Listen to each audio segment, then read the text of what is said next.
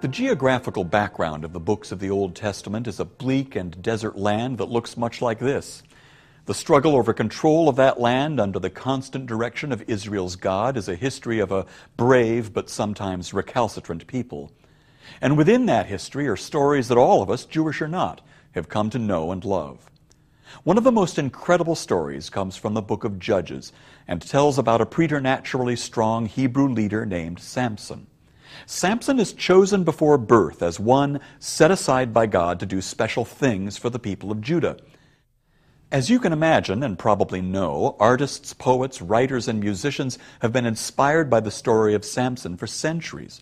In fact, the book of Judges has generated more than a few operatic settings, but surely the best-loved and best-known biblical opera is that by the composer whose work we'll be dealing with today. Composed in 1876, the same year as Wagner's Ring, it took the opera some time to be embraced by the public, but from the time of a Paris production at the Garnier in 1892 until today, it's considered one of the finest examples of late 19th century French Romanticism. The composer, Camille Saint-Saëns. The opera, Samson and Delilah. I'm Nick Ravelis, and this is Opera Talk.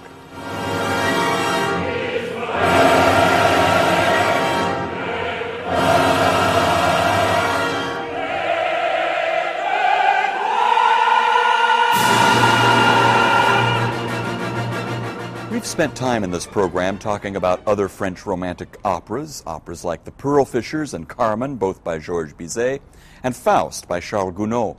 The point that I always like to make about French opera during this period is that there were a number of opera theaters in Paris, each specializing in their own operatic niche. And it was into this stimulating atmosphere of music and theater that Camille Saint-Saëns was born in Paris, 1835.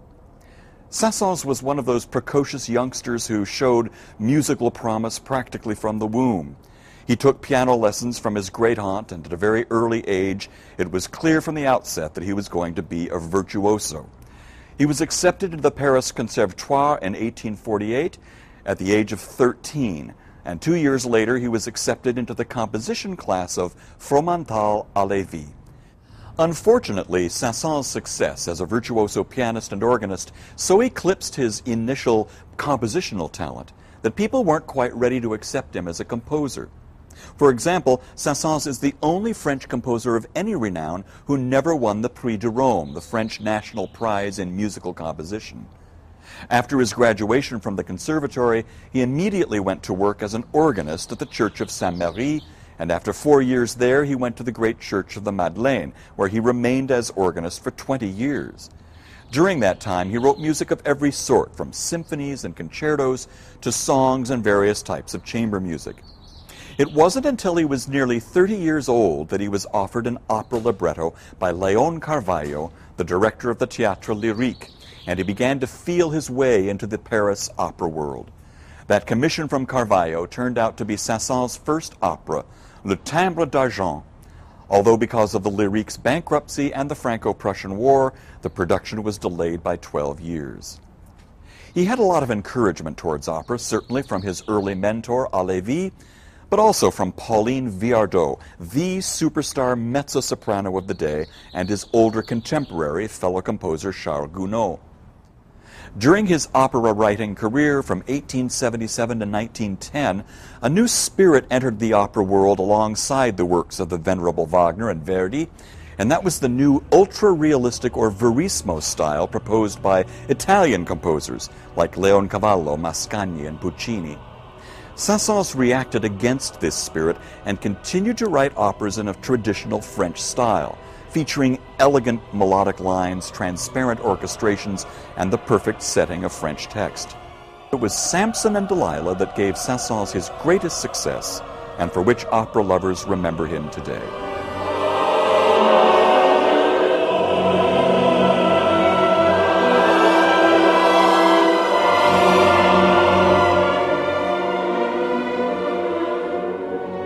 Saint-Saëns began composing Samson in 1867, but it wasn't intended to be an opera at all. Remember, he was the organist at the Church of the Madeleine, and so much of his time was taken up with the creation of liturgical and sacred music. His original intention was to create an oratorio for chorus and orchestra, a work that's written either for the church or for the concert hall that tells a biblical story, but without the conventions of staging. In the writing of such a work, emphasis is always more on the importance of the chorus than on the contributions of individual soloists. Let's take Handel's Messiah, for instance.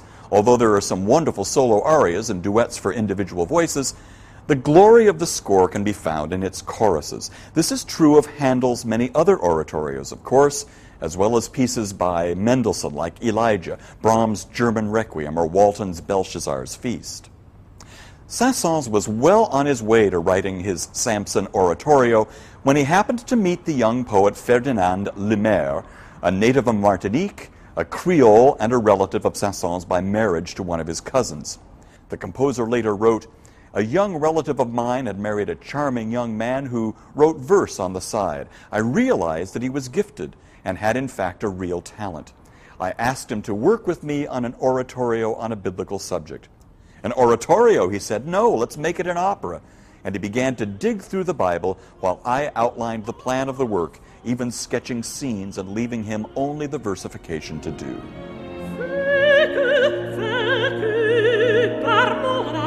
Now, probably because she's the most interesting character in the story, Saint-Saëns began by writing Delilah's scene in Act 2. The spark of inspiration must have been strong indeed, considering that this is still the best-known music from the score. Saint-Saëns decided to present the Delilah scene at a musical evening for trusted friends. The performance, unfortunately, didn't seem to impress anyone in attendance, and in fact his colleagues warned him of the uphill battle necessary to mount a biblically themed work for the stage. So Saint-Saëns put the work away. But on a concert tour of Weimar, he renewed an old friendship with Franz Liszt, always a great supporter of new music, who showed interest in Samson to the point of promising a production at his Weimar Opera House. With this encouragement, Saint-Saëns finally felt confident enough to start again with work on the score. He eventually finished it in 1876. As promised, Liszt personally arranged for a production of the opera at Weimar in 1877 under the baton of Eduard Lassen, who was to replace Liszt as the music director there. A second German production, Hamburg, followed in 1882, and the work finally reached home territory at Rouen in 1890. The Paris Opéra mounted Samson in 1892 with a sumptuous production at the Palais Garnier. With that, Samson achieved a repertory status throughout the world as a perfect example of mid-19th century French Romanticism. Although Samson and Delilah is absolutely French in its atmosphere, melodic contour, and instrumentation, it often harks back to the oratorio world of composers like Bach, Handel, and Mendelssohn. These older models were pieces of music that Saint-Saëns would have been familiar with through his extensive work in church music. Musicologists and opera lovers have been involved in the oratorio versus opera argument since Samson's first public performances. The extensive choral scenes certainly move listeners in the direction of deciding that it's an oratorio disguised as an opera, but then you have the character of Delilah. Her presence alone moves this work to the serious lyrical form which we call opera. She's three-dimensional, a character of depth whose motivations are much more psychological than that of an oratorio-bound biblical character. She's truly the stuff of romantic French opera, right up there with Carmen, Manon, and Thais.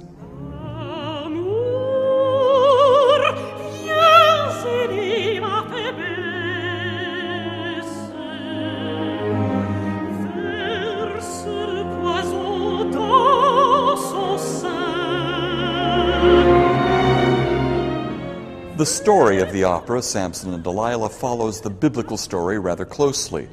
We're in Gaza, Palestine, where the Hebrews gather around their leader Samson under the shadow of the temple of Dagon, built by their oppressors, the Philistines.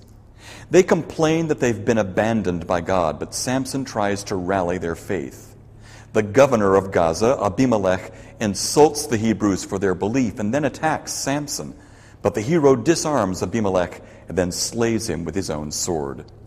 When the high priest of Dagon sees the dead governor, he curses the Hebrews. But other of the Philistines are so dumbstruck by Samson's strength that they're ready to give back the land that they're occupying. Meanwhile, Delilah appears with some of the other Philistine women, greeting the arrival of spring. Seeing Samson, she invites him to visit her, just as an old Hebrew warns him to steer clear of this seductive and foreign woman. At night, back in her dwelling in the valley of Sorek, she has a duet with the high priest in which she reveals that she'll somehow get Samson to reveal to her the source of his great strength. She vows to avenge her people so that Samson can be destroyed. When Samson arrives, she begins to seduce him, while all the while he tries to break off with her. She taunts him. If he truly loves her, he will share with her the source of his amazing strength. Finally, he gives in, telling her that it is in his long hair, at which point she calls to Philistine soldiers waiting for her signal, and he's taken captive. Blinded by the Philistines and with his hair cut short, the hero Samson is forced to take the place of an ox and is forced to grind wheat while chained to a millstone. He prays for God's mercy, but the nearby Hebrews have nothing but disdain for him. At dawn the next morning, the Philistines celebrate their deliverance from Samson and dance a frenzied bacchanal. Samson is led to the temple of Dagon by a child, and the Philistines mock his weakness and try to force him to kneel before their false god. Samson has the child lead him to a place between two supporting pillars, where he prays to God for a return of his strength. There, during the Philistines' hymn to Dagon, Samson brings down the temple and destroys himself, Delilah, and all the enemies of his people.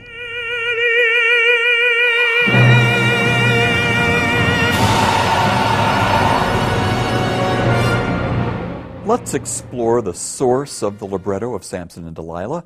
Of course, the source is the Old Testament of the Bible, and who better to have with us to explore that source than Dr. Joseph Colombo, a professor of theology from the Department of Theology and Religious Studies at University of San Diego. Joe, welcome. Thank you. It's good to have you here. Good to be here. Let's start large. Let's talk about the book of Judges, which is where we find the story of Samson, and the story of Samson and Delilah specifically. So what about the book of Judges? The book of Judges essentially precedes all the stories with a formula. The children of Israel abandon their God. He delivers them to oppressors. They call out for deliverance. God raises up a judge, a champion for them. The champion delivers them, and then the cycle starts all over again. So besides Samson, there are other heroes or other judges in the book. There are numerous judges in the book, and the Samson cycle is a small saga that takes up 3 chapters of the book. Okay. So Samson is who, then? What is Samson all about personally? Well, 3 things distinguish Samson in the book of Judges. First, his birth is extraordinary, almost miraculous.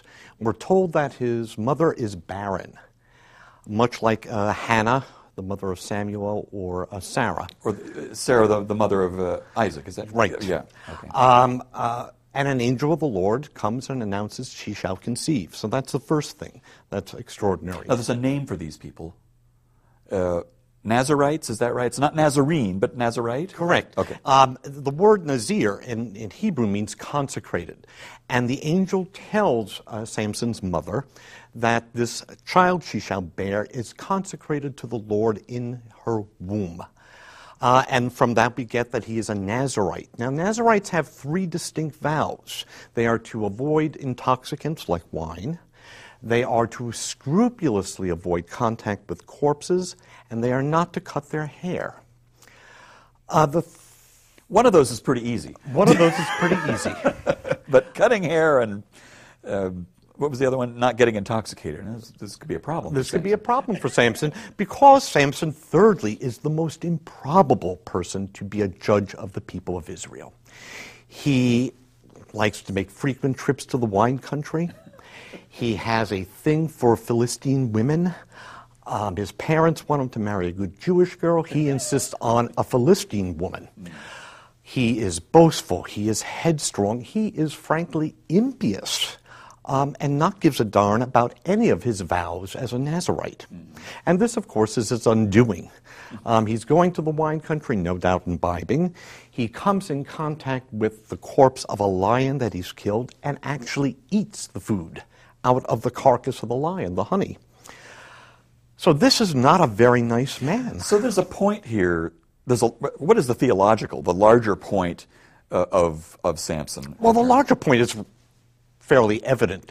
Even if the vessel, the mortal vessel, is going to be completely uncooperative with the Lord shall accomplish his will nonetheless.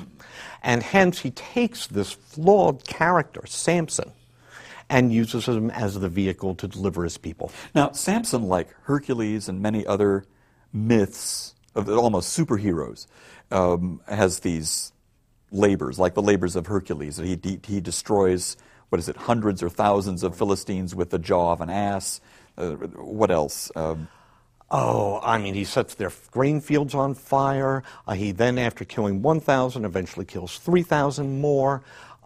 He is caught in the house of a prostitute in Gaza and pulls the gates off the city and carries them away. So he's extraordinary physically. Yes. But flawed. Morally, religiously. Okay. Now let's get down to the nub, and that is the relationship between Samson and Delilah. Delilah is a Philistine woman. Correct. And she's working for the other side. Yes. And trying to seduce him to find out what is the source of his strength. But there's an interesting difference between the story of Samson and Delilah in the book of Judges as opposed to the libretto, and what is that? Well, in the libretto, Delilah seduces the information out of Samson. But in chapter 16, verse 16 of the book of Judges, we get a very different picture. She vexes him, she wheedles him, she nags him, as the text says, unto death, until finally he gives in and tells her the secret, which he's denied to her already 3 times. Samson's also not very bright, because this is the second time he is told the secret to a Philistine woman who has betrayed him. So you'd think he would have learned, but he hasn't. I guess he makes a better operatic character, perhaps. He's very sanitized in the libretto, and he comes out as a pious chap, as distinct from the biblical texts. Interesting. Thanks so much, Joe, for being with us. It was my pleasure, Nick.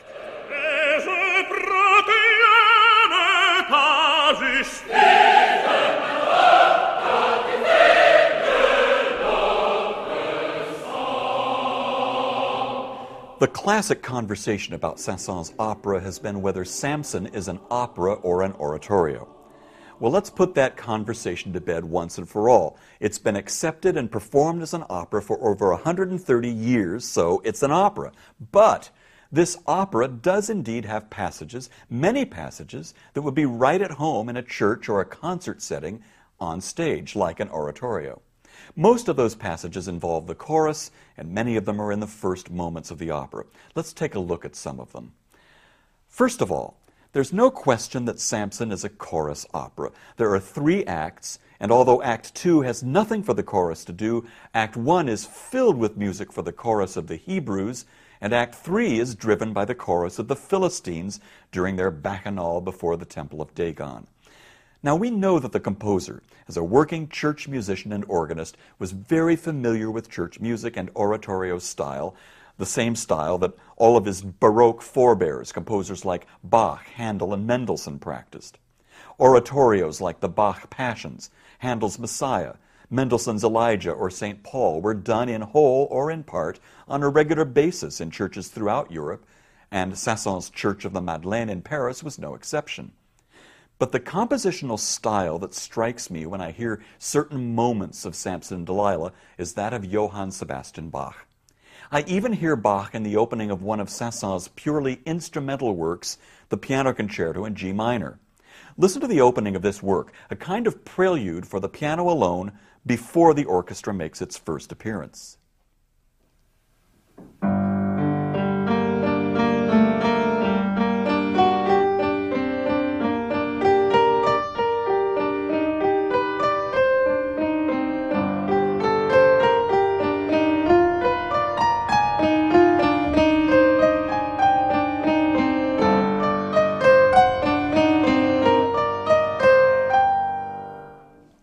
Doesn't that sound like Bach through a 19th century filter?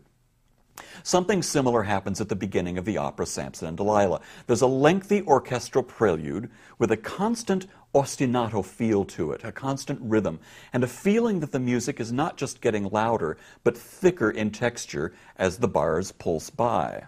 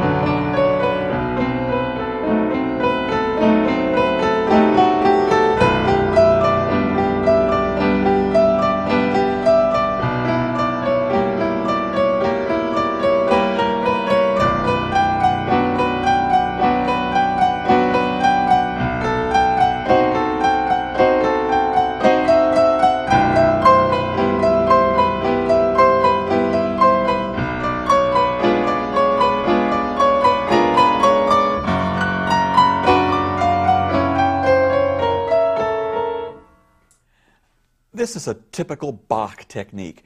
We hear it at the beginning of the St. John Passion and many other pieces by Bach. And in both the Passion and in Samson, these orchestral introductions lead up to the entrance of the chorus, singing sustained lines above that pulsating ostinato accompaniment.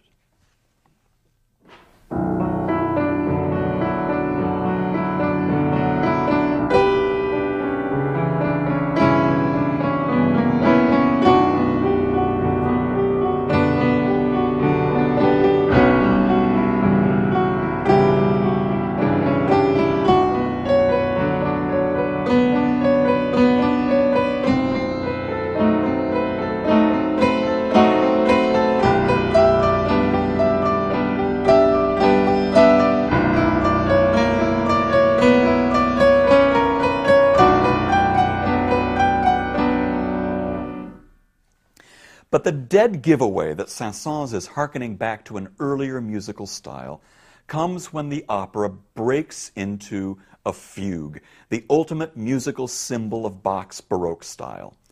The fugue, by this point in music history, that is, Saint-Saëns' lifetime, was considered an old-fashioned form used only in conservatories and schools of music to teach students 18th century counterpoint, compositional style, if you will. It was certainly not a musical form that was used in opera. Here's one of the great exceptions to that rule when the composer uses it as a way to express the Hebrews' frustration that their God seems to have abandoned them.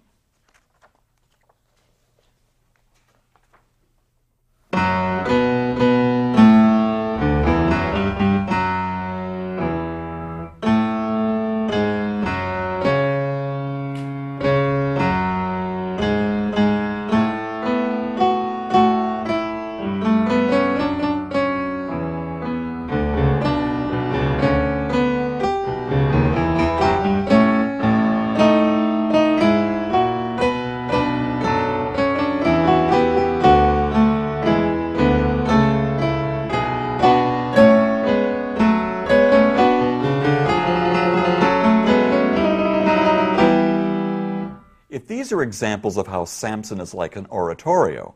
How is it more like a conventional 19th century French opera? In many ways, certainly through the use of the dance, and there's no better example than an excerpt from the Bacchanal in Act 3.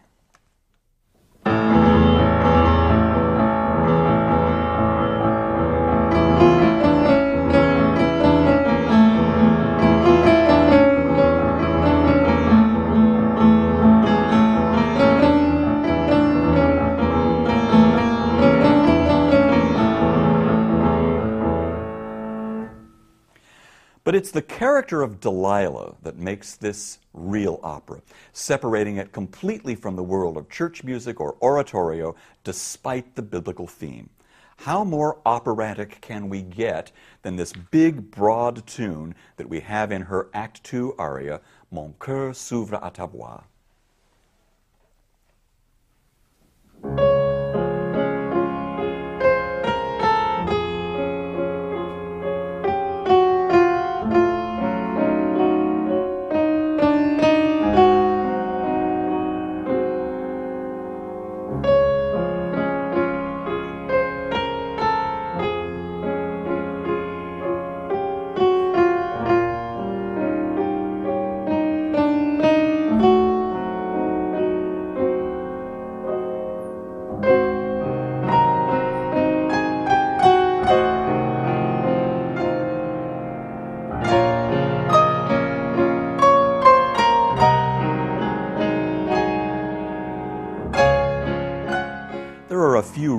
interesting recordings of Samson and Delilah that I know you'll want to seek out, just to become a bit more familiar with the work. Let me point some of them out to you. First of all, there's this wonderful EMI recording with Placido Domingo in the role of Samson and Waltraud Meyer as Delilah, with Myung-Hwang Chung conducting the orchestra and chorus of the Opéra Bastille. This is a brilliant recording with Domingo in absolutely stunning voice and Meyer creating an exciting foil as Delilah. Newly released is this mid-priced Opera d'Oro recording with the heroic John Vickers as Samson and Oralia Dominguez, a Mexican mezzo-soprano who should have had a bigger career as she did, singing Delilah. Jean Fournet conducts the Netherlands Radio Orchestra in a live broadcast from Amsterdam in 1964. There's also a wonderful recording on EMI with Jose Cura and Olga Borodina under the baton of Sir Colin Davis, conducting the London Symphony Orchestra and Chorus, and you should really look for that as well. Here is another EMI Classics recording, again with John Vickers, but this time the wonderful mezzo-soprano Rita Gore in the role of Delilah. But what have we got on video? I don't think we need to go any further than this DVD from the Metropolitan Opera with, again, Domingo as Samson, Olga Borodina as Delilah, and James Levine conducting. Although it's not a newer widescreen production, the picture and sound are wonderful, the production values of the Met staging are outstanding. The Bacchanal is particularly noteworthy with the Met Ballet giving their all. All of these resources are available online at Tower or Amazon, and will be quite helpful in giving you a leg up when preparing to see this opera in the theater. Enjoy.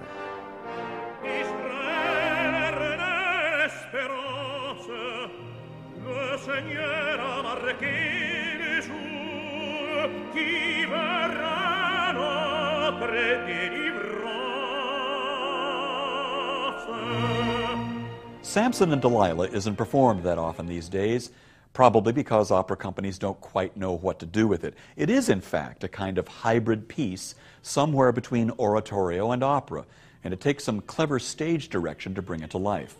But once you've solved that problem, there's the music. Lyrical, elegant, gorgeous music as only a French composer could have written. I hope you have the opportunity to see it. I'm Nick Ravellis, and I'll see you at the opera.